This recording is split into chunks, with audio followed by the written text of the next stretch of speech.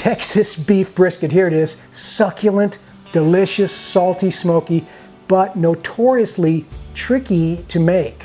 I've got a way to cut the cook time using a secret weapon. Still, will it retain all of the same succulent, salty, fatty goodness? We'll see. Stay tuned. Hi, Bill West with BarbecueTricks.com. So, trick, it's like the ultimate trick versus tradition. Can you kind of create a cheat for the legendary, notorious beef brisket? Salt, pepper brisket. I mean, the ingredients are simple, and I actually went down to Texas, kind of investigated things a little bit to see how the official guys down in Texas do it, and there's a few things they have in common. For one thing, they're always using post oak, which is hard to get up here. They use a really simple rub, typically salt and pepper, and they wrap it in butcher paper and put it back on the smoker, and basically use a lot of smoke, and they get a nice smoke ring. Oh yeah, and they got the Texas flag almost always waving out front. So here I go. I risk losing my pitmaster street cred here. People are going to unfriend me on Facebook. I'm sorry, but the secret weapon I've got is using a slow cooker to make it just as good as competition style beef brisket. So here's how I did it, and you can do it too. And I'm opting for simplicity's sake, and this brisket here, it's kind of a typical one. I mean, some of these pitmasters will use like Wagyu beef, and they'll buy it. This is just from Walmart. I think it's about 7-8 pounds. One of my favorite tricks is just to marinate it right inside the plastic packaging. You can just use soy, a combination of soy and liquid smoke, maybe even some Morton's Tender Quick to add a little bit of a smoke ring. Yeah, you don't actually need smoke to have a smoke ring. Let it marinate overnight in the plastic packaging in a tray, because even if you tape that thing and wrap it up tight, still a lot of times you get some leakage. So use a nice pan and just let it soak. And I would do it fat side up in the fridge overnight, because you want more of the flavor getting into the meat instead of the fat.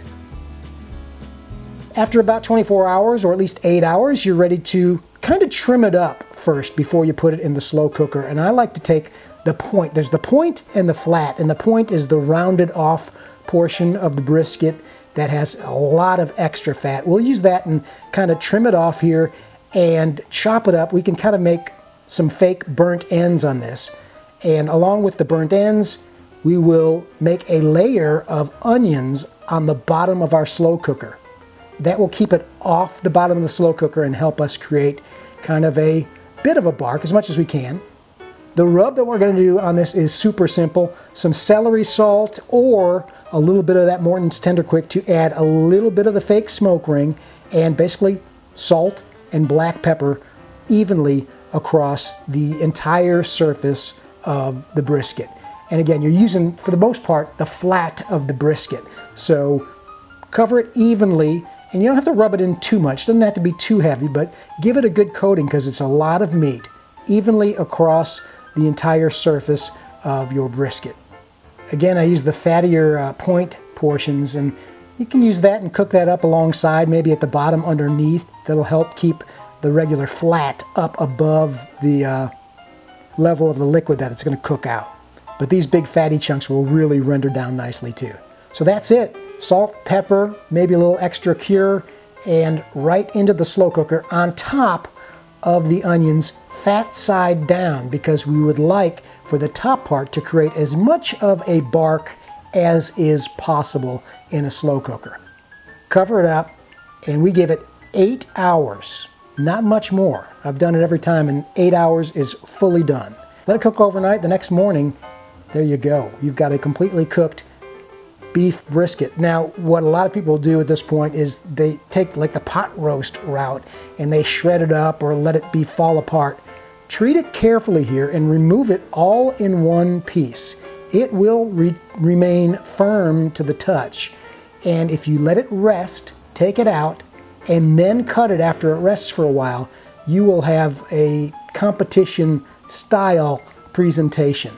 So it's going to be sliced across the grain. Once it's rested, you can slice it and it's not going to shred on you. And it makes a beautiful slice of succulent beef. I trim it up as much as possible. In fact, there's a kind of a flap on the side of the flat that you might want to additionally trim off, but it really makes, and yeah, you can see here, you do have a bit of a smoke ring, and the bark that is there is salty and peppery and really good. You can trim off that bottom flap for presentation and again make some burnt end kind of scraps or pull that apart. It makes for a great succulent piece of beef, and yeah, there's a smoke ring in there. Your guests are going to love it. Retain some of the juice from the bottom of the slow cooker, and you can add some more smoke to that, make a smokier sauce, and add just the right amount of zing or sweetness as you want at the table. But presentation-wise, that is a competition-style beef brisket.